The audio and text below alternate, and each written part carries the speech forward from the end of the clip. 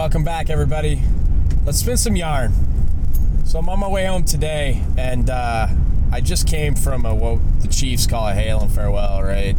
Not material what I'm going to talk about, but when I got clear of where I park my car on base, I got a Facebook message from a former student, which is pretty common. I've talked about that before.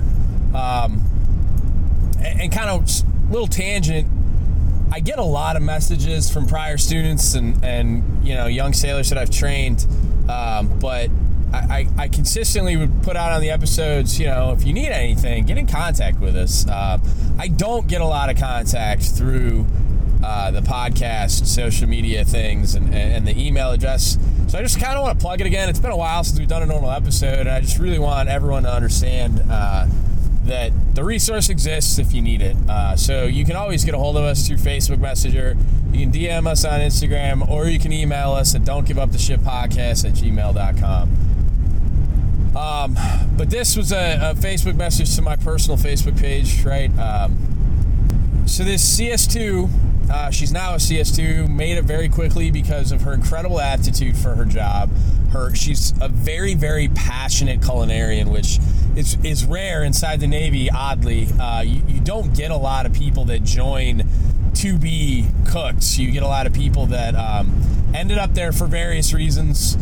And then you get people that kind of joined just thinking that it sounded like a good idea on paper or whatever, but they don't have any passion for culinary arts or prior culinary experience. They may develop it. That happens quite a bit just from practicing the trade. But as far as joining with this just passion to do this as their life's work, it's rare. And she's one of those people, and she is incredibly good at what she does.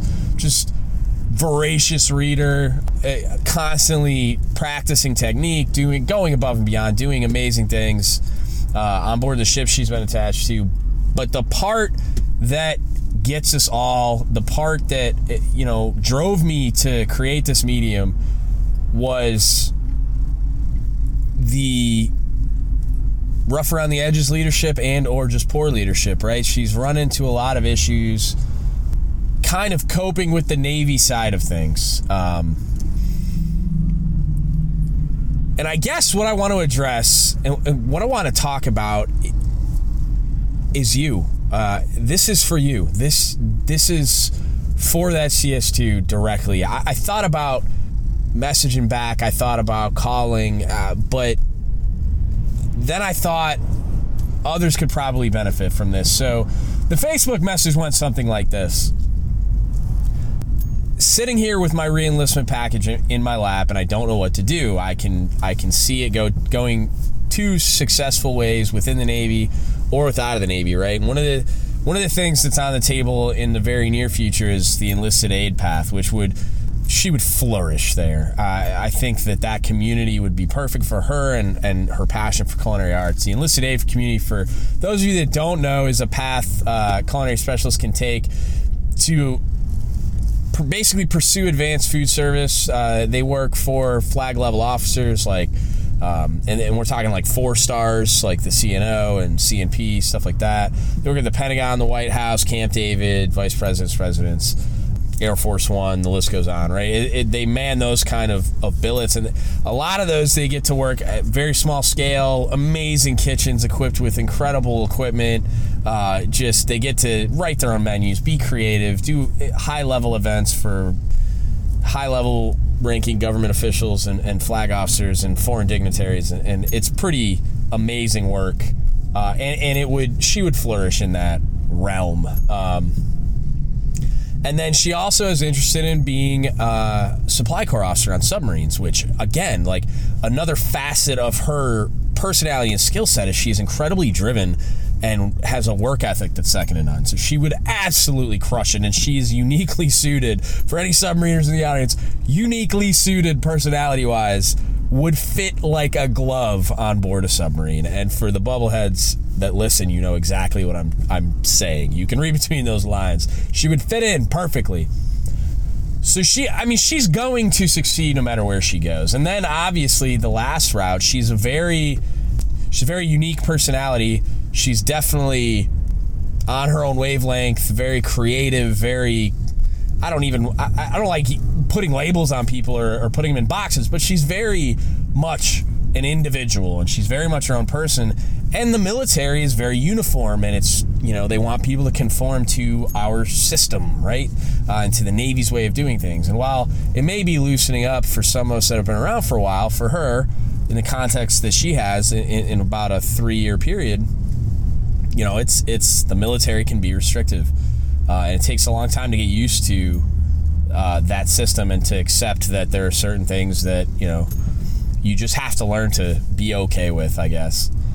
And so obviously it's attractive to, leave the service and be able to do whatever you want. I mean, I'm excited about that. Like, I can't wait for the day I don't have to shave anymore. Like, I have a lot of things that I would do if I was in the military. Like, I'd probably wear more bracelets than Johnny Depp, and I wouldn't shave, and all kinds of stuff that I won't do now because I'm representing the military and I'm representing the Navy and I'm a senior chief and so on. But anyway, so that's another path that she's considering. So she's kind of at that crisis point where she doesn't know what to do, and she's at a command where she's working for leadership that, from what she's explaining to me, again, I'm not on this ship, so I don't like to pass judgment on leaders that I'm not either working for or with.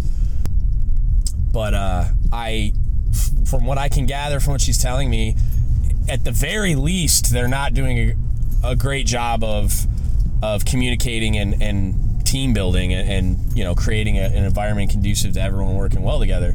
So she's having a really hard time with her leadership. Gave me a very blunt description of the style of leadership that these people are leading with, and the trouble that she has with it, and then everybody else has with it as well. So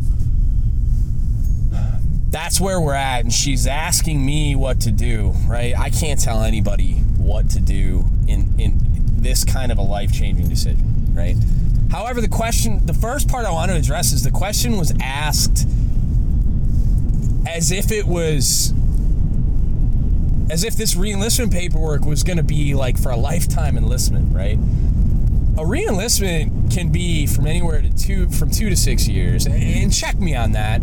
I was a career counselor a while back, but I'm pretty sure it hasn't changed. I'm pretty sure you can still re-enlist for different increments of time at least.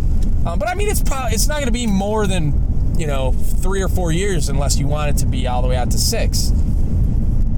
And while it seems like a very long time, and it is, I've been doing this a long time, and so I know how that 4-year enlistment feels. But what I want to cover first is that, this is only a 4-year period of time, in which you can do a lot of different things. You could go one path, go the other path, gain a lot of experience, do some very amazing things, all of which, in her case, will translate very well to the same civilian path that she can always opt for later. The first re-enlistment is definitely not a career maker, right? I've never understood the people that say, well, you've already done 8 or 10 years, you're halfway there, now you can't get out, right? And that's insane. You're still young. You've got a lot of very valuable experience. You can spend that shore duty saving money and going to college, and then separate and be in a way better position than anybody will be after just one enlistment. That's what you'll hear that a lot from good leadership that are counseling people on re-enlistment, where you might not want to make this a career, but you should probably think about getting E5 pay for 3 years on shore duty, getting that degree, setting yourself up for success, getting more professional experience, blah blah blah, and then separating, right? So the first thing I want to address is the impression I got from her call for help was that she's basically making this decision and it maps out the rest of her life. It doesn't, right? And that applies to all of you. It doesn't. One re-enlistment is not a commitment to 20 years. It's not. And to think that, especially with the way they're reshaping the pension system, I mean, for those of you that are at that decision point right now, you have the decision to make there to either be grandfathered into the old system or go with the new one. But that's the way it's heading anyway, where people can do 4, 6, 7, 8 years and separate and still have something towards some kind of a retirement later in life, right? So there's that, right? So that was kind of the first part I just want to get out of the way. the second part is addressing directly to you, to CS2. Now I'm talking to you. What I want you to think about is what I think about every single day. I do this for you. You are the reason that I do this for a living. You and those kids that I put through that schoolhouse and the kids that I lead right now today. I do this for you. I study my craft for you. I consistently pursue developing myself into a better leader of sailors for you. And with that context in mind, if that's not why you're doing this, if that's not what gets you excited to put this uniform on every day, to continue in this career path, to be a leader of sailors, to be a leader within your career field, to develop them to replace you, to make personal sacrifices, some of which are going to hurt, for them, then maybe this isn't for you. But if it does, if that's why you do this, and I think there is the reason that you are struggling with this decision, the reason that you're sitting there with that package in your lap, struggling and shooting up a flare to me, is that you're scared of the sacrifice because it's hard and it's going to hurt. But you already know what the right answer is. And it could go either way, and I don't want this to seem like some philosophical, like, roundabout way of telling you that you should re-enlist. That's not what this is. But what it is more people like you, cut from the fabric that you're cut from, are what the Navy needs. Are what these kids need in leadership positions. You are absolutely right in that you will succeed. You will wear khakis, and the Navy and these sailors will be better for it. And after the experience and the sacrifice, you will be better for it. But just like me and everyone else, there's a stopping point, right? And not everybody's stopping point is post khakis and post 20 years. I know for a fact you have made an impact. I know for a fact there are sailors in this rate, in our career field, walking around this Navy, thanking their lucky stars that they encountered you. That you were there for them, to shield them, to help them, to be there for them, and to lead them. I know they exist. I can name them. You're thinking of their faces right now. So knowing that you've made that impact, that positive impact on those sailors, knowing that you've left your imprint on me,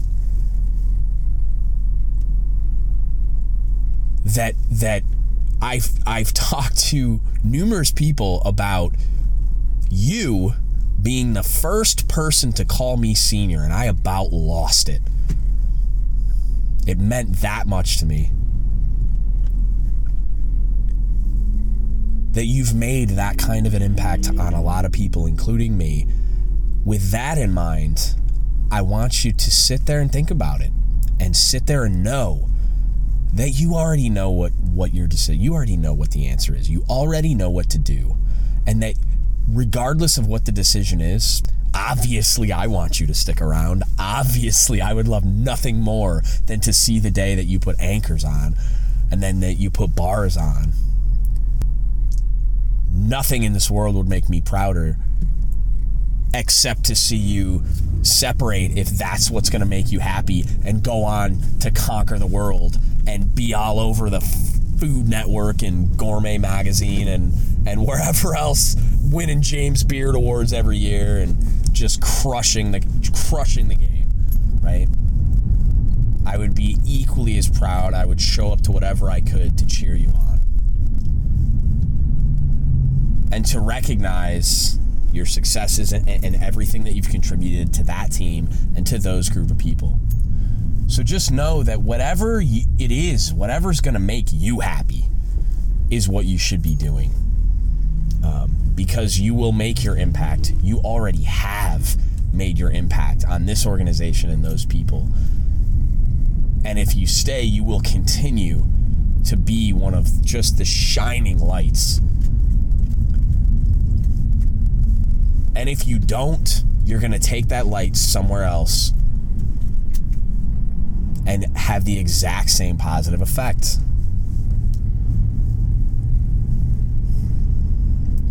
But the caution is, understand that we exist in an organization where not all leaders are developed in the way that they should be, and that has an impact on the sailors that are in the position you're in now and that are in the position below you that you've just finished experiencing.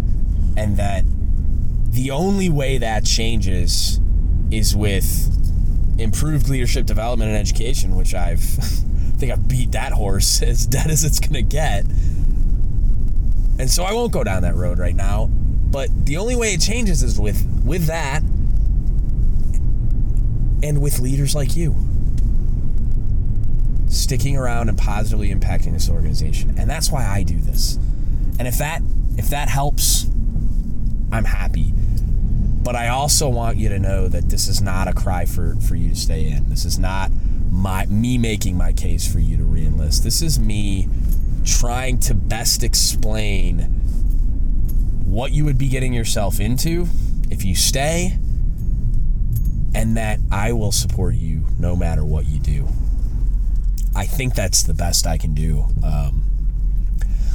I don't know that I can better answer this question because, like I said at the beginning, I can't tell you what to do, and that was the question.